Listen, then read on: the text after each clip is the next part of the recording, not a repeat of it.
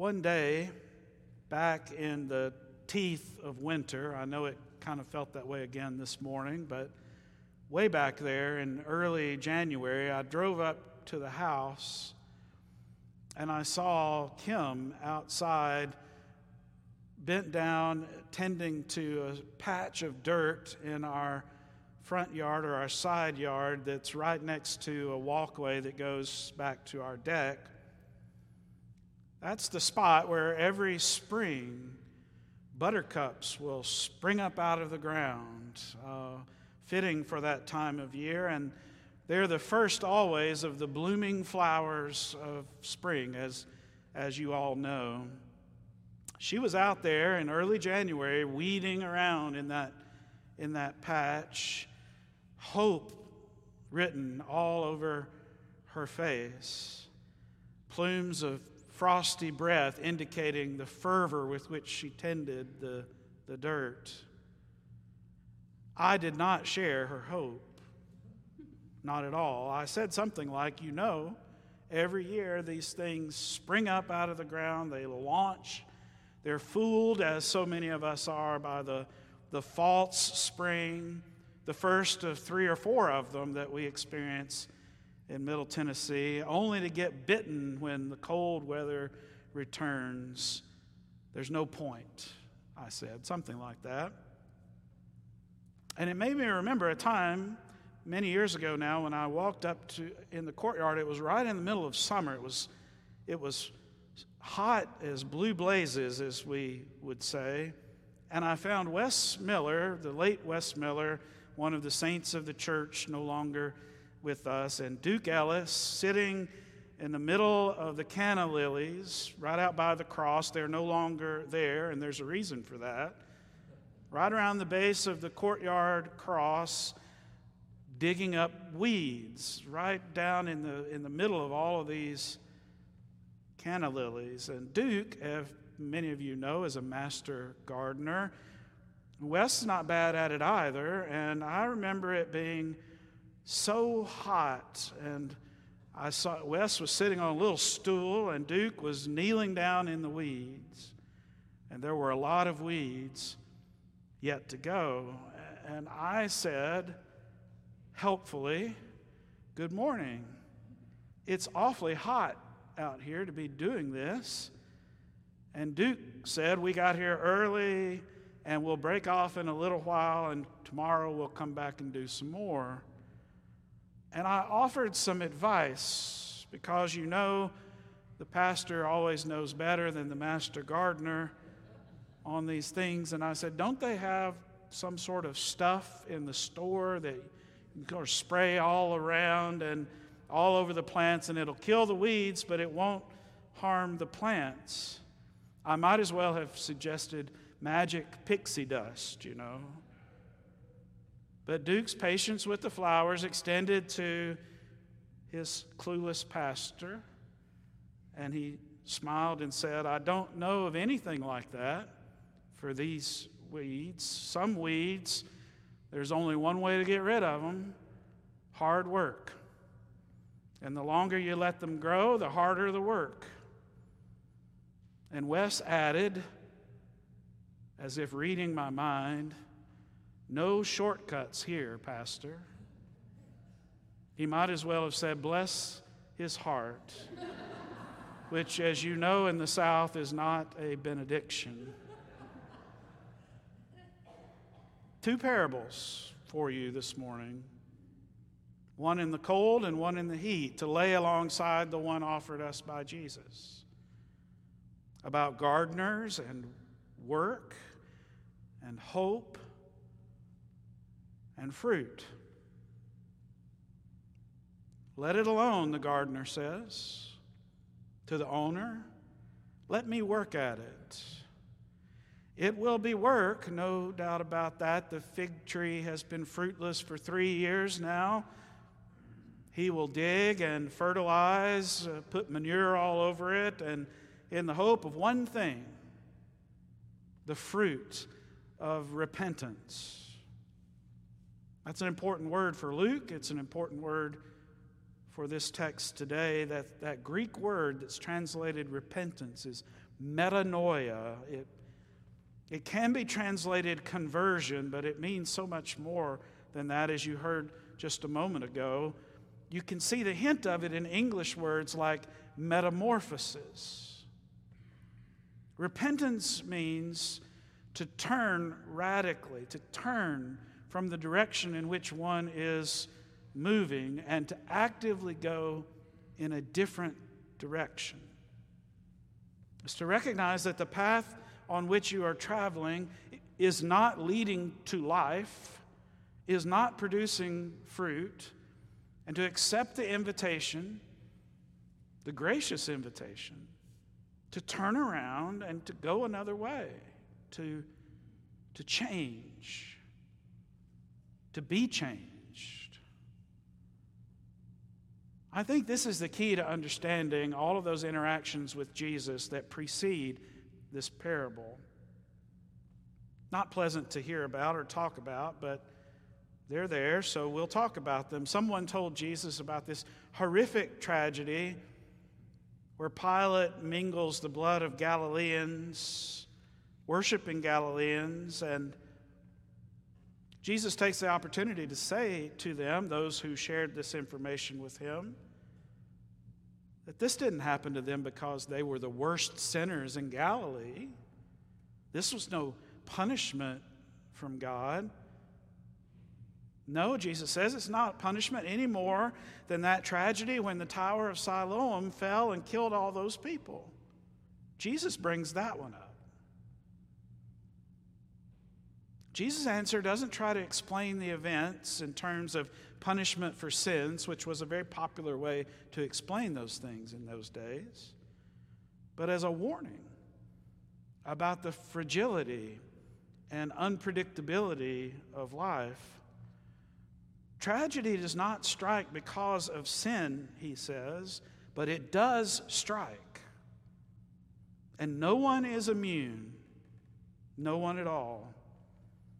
And so he says, repent. You do not repent to avoid perishing, but precisely because you and I, all of us, will perish in one way or another, sooner or later. And fruit in the New Testament is almost always associated with outward and visible characteristics. You remember Paul saying, it's one of my favorite scriptures, the fruit of the Spirit is love, joy, peace, patience, kindness, goodness, faithfulness, gentleness, and self-control. And at another place, Jesus says, by their fruits you shall know them. That is, after all, the only way any of us know anyone. We can't get inside their souls, inside their minds. By their fruits you will know them.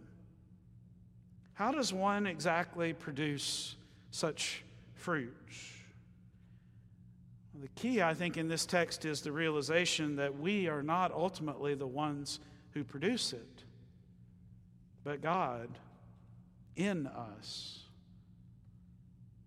You hear us use this phrase around here a lot, God at work, or God is at work.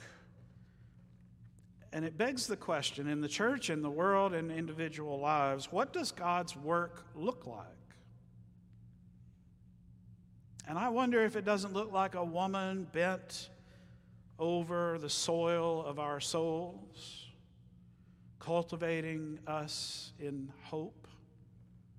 Or two men tending weeds among the lilies of our hearts, creating the climate for growth.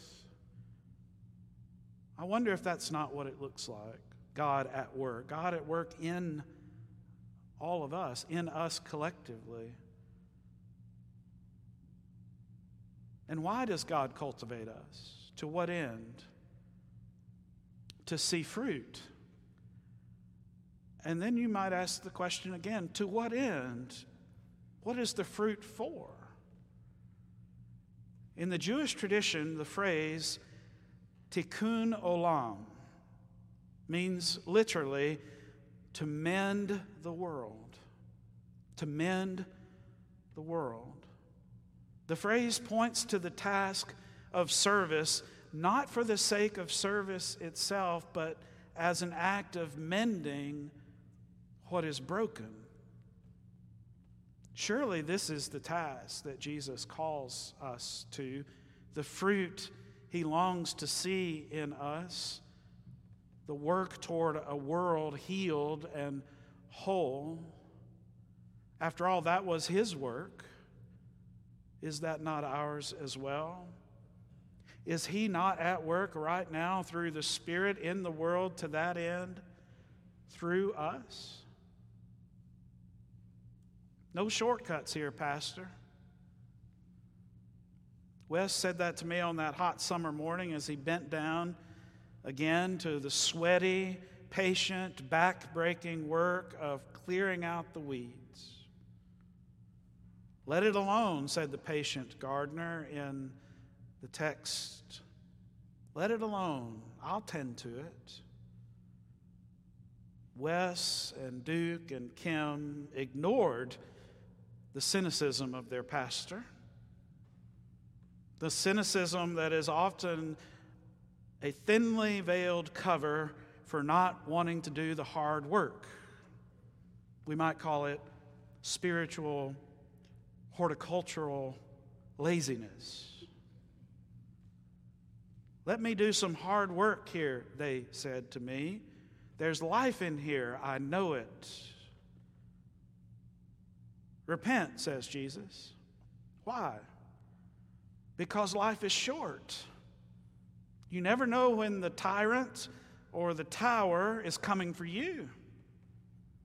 And so allow yourself, be opened, allow yourself to be formed by God, to be used by God, not for yourself, but for the healing of the world. Lent is a time to do that hard inventory of our living, to get down in the weeds of our hearts, to ask ourselves ultimate questions of to whom or what are we giving the best of ourselves.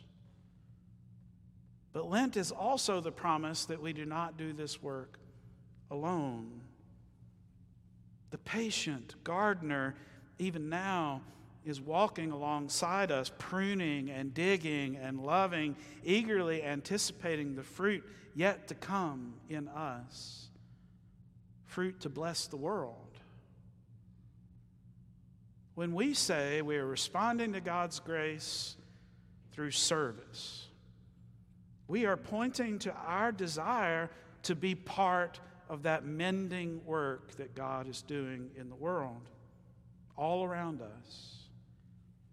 It could be the mending of a broken heart as a Stephen minister, or the mending of a broken life and life circumstance by housing the homeless, the mending of displaced people by welcoming the refugee, the mending of discord by working for reconciliation, the mending of loneliness by making that phone call, the mending of oppression by advocating for the least among us, the mending of hunger and isolation with a hot meal, the mending that happens through you, through your service.